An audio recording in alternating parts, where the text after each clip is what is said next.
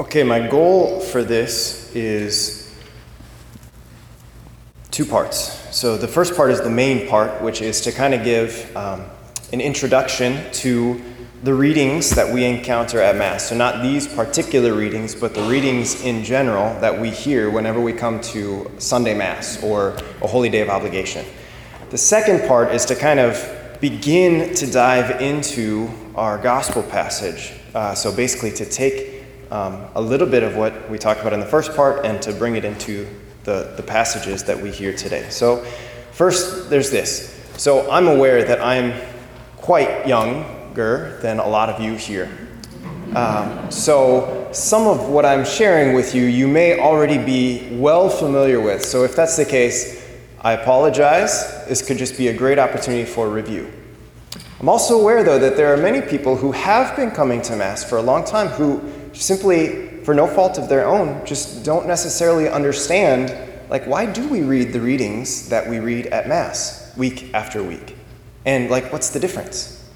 I know how easy it is, because I experience this sometimes sitting in that chair there. I know how easy it is to actually tune out during the readings and to catch yourself asking the question, what was that one about again?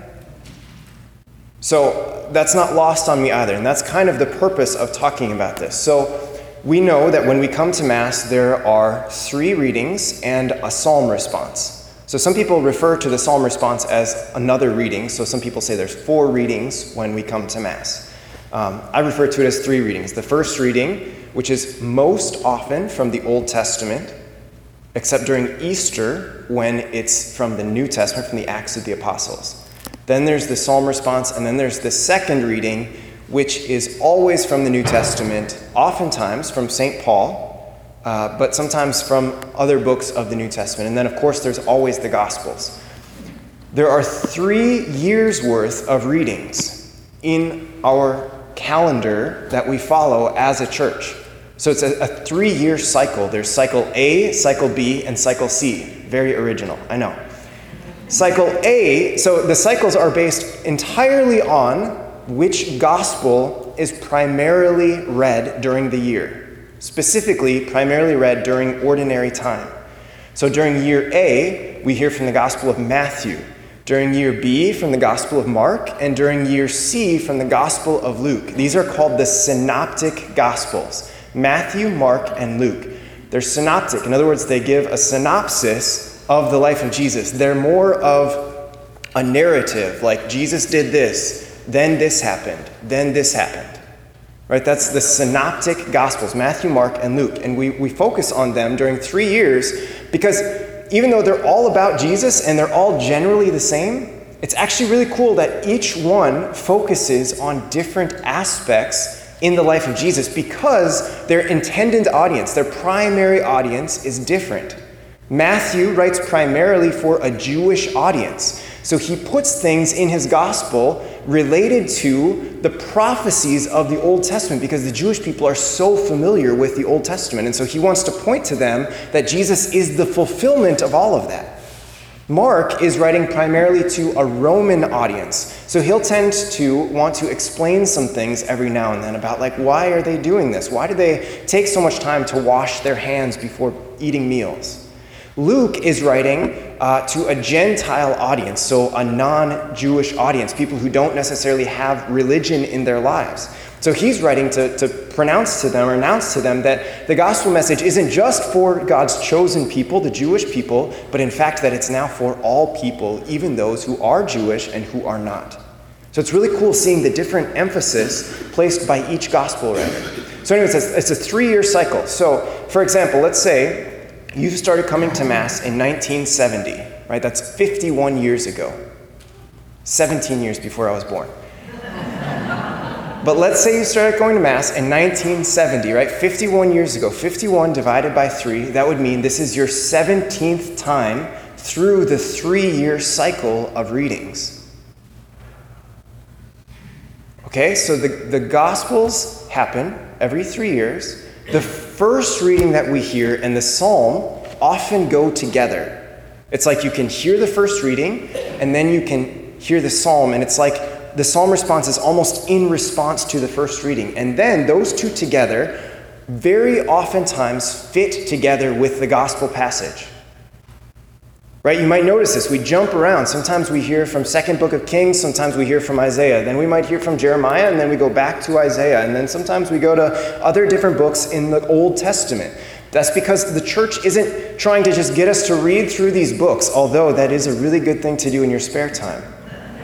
Right? But the church isn't, during Mass, during our liturgy, trying to get us to, read through these straight books, but instead is trying to help us see connections between the Old Testament to Jesus, to see that Jesus is the fulfillment. And we'll talk about that once we get to the second part of the psalm, which will be much shorter than the first part. The second reading, oftentimes, like I said, from either St. Paul, or always from either St. Paul or one of the other letter writers, right? A reading from the letter of St. Paul to the Ephesians, like we hear today, or a reading from the first letter of St. John, or a reading from the second letter of St. Peter, right? That's always from the leaders, the writers. And those always go straight through. So if you've noticed, when you've come to Mass for the last, I think, 3 weeks now, maybe 4, we've been reading from the letter to the Ephesians. And what we're doing is we're reading a letter that's not necessarily connected to the gospel in the first reading, although sometimes there can be a good application in there, but it's not necessarily connected. This is the church inviting us to spend time, even if the preacher doesn't preach about it, to spend time hearing one letter almost straight through. Sometimes we skip chunks of letters, but almost straight through, just to hear, what exactly did Paul say to the Ephesians? And to try to get a grasp of that whole letter throughout a series of weeks. Okay, so that's what's going on. So my encouragement for you in this first part of the homily is that when you come to Mass, or perhaps even before you come to Mass, to find the readings ahead of time and see if you can actually make the connection between the first reading and the gospel. Sometimes it's hard. Sometimes you actually have to work at it. I know this because I have to preach about it. Or sometimes it's okay, I don't know if I get the connection. Maybe I'll just skip the first reading this week. Right? See if you can see the connection. And then what I like to do is after I've seen the connection, I've just spent some time reading the first reading and sort of just trying to imagine it or trying to get a grasp on whatever prophet is being read. And then I spend some time with the gospel passage and I try to imagine myself in the scene, and I imagine what it must have been like for Jesus to be in the particular scene or to be one of his disciples watching everything taking place, right? Then I see the connection, and then I read the second reading and I see, is there a practical application that Paul or whoever is giving to me, giving to us from these 2 readings before?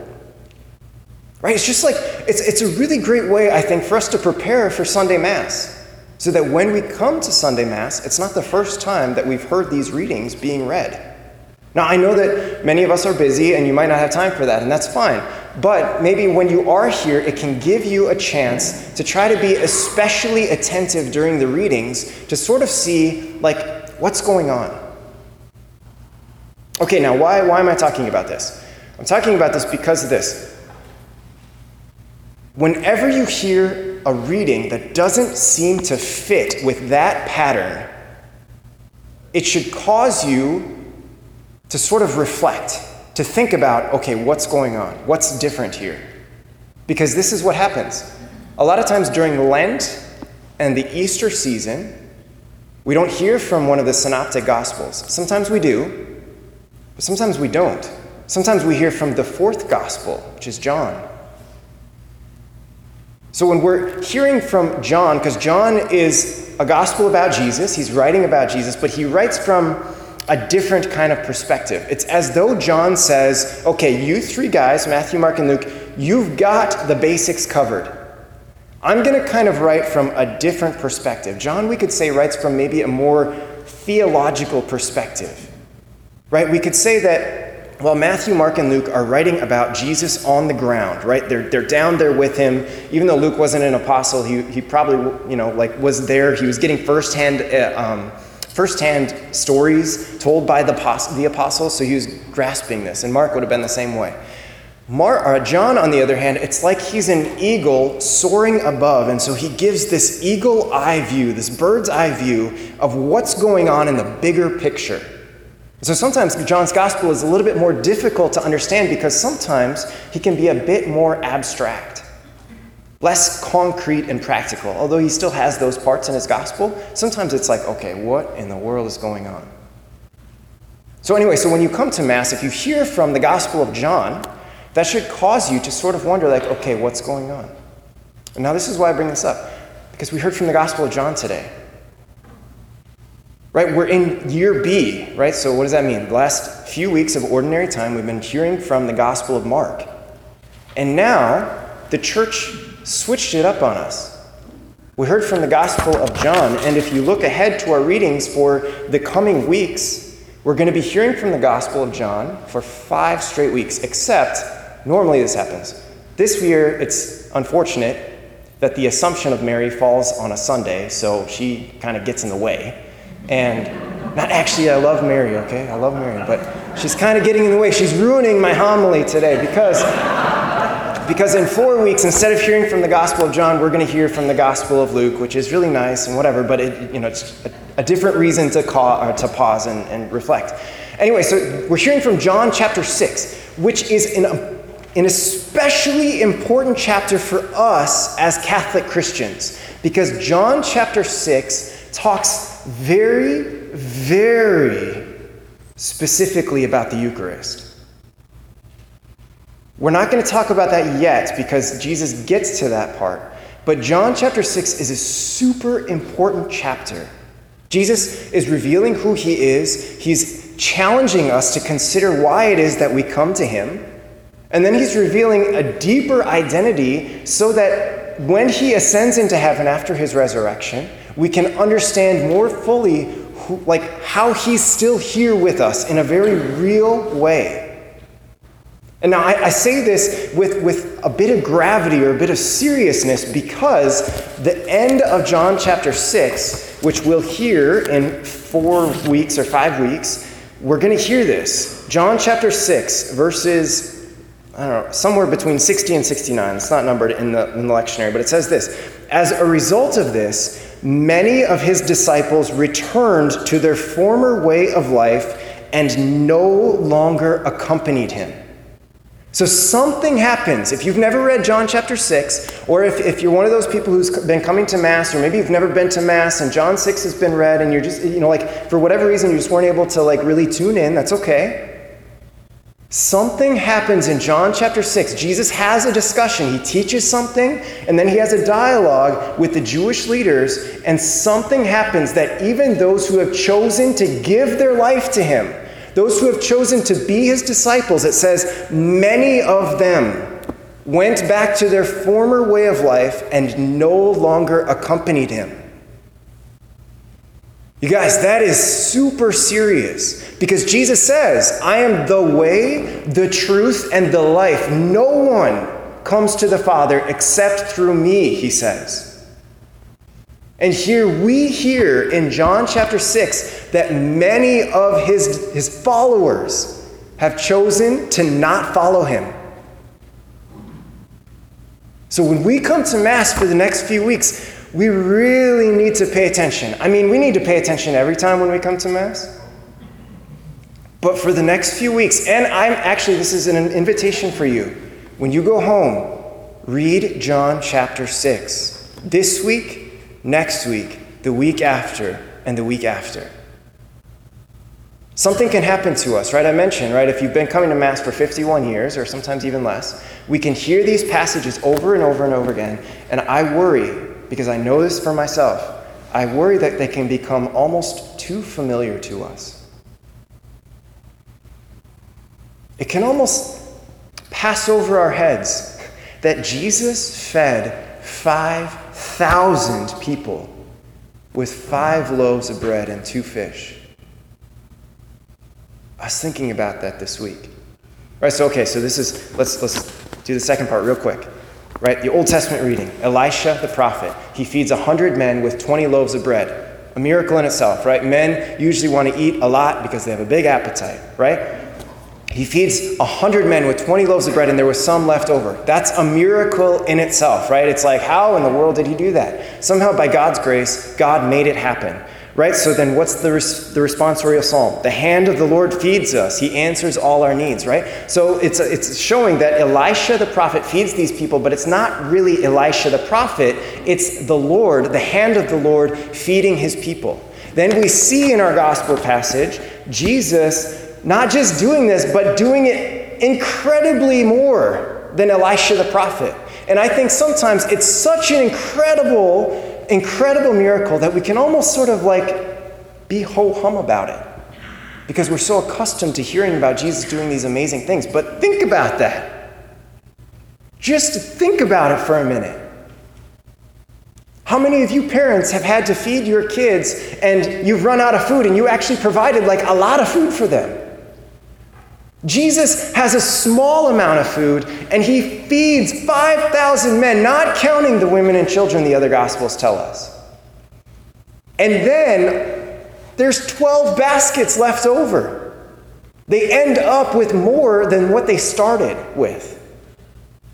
Right? Let's not lose, and this in fact I think is what Jesus is trying to reveal to us in this first part of John chapter 6. He's trying to reveal to us who he is. We can jump ahead and we can talk about what he talks about later in the Gospel of John chapter 6, but I want to focus just on the miracle. Do you see the miracle? And what's your response to it? When you read this passage, maybe this is what you can do when you go home.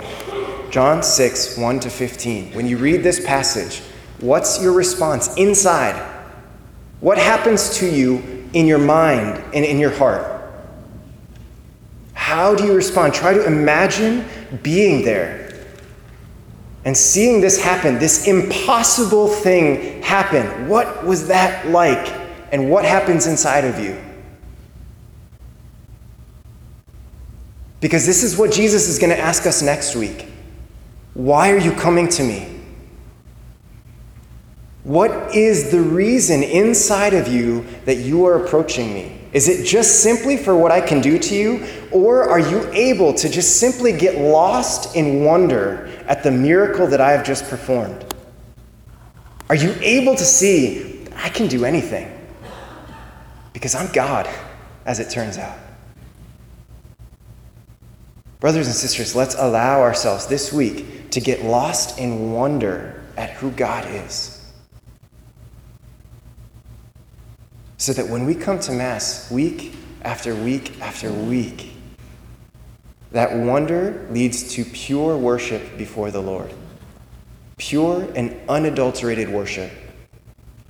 That we can come and continue to just be amazed that our God comes to us and he feeds us over and over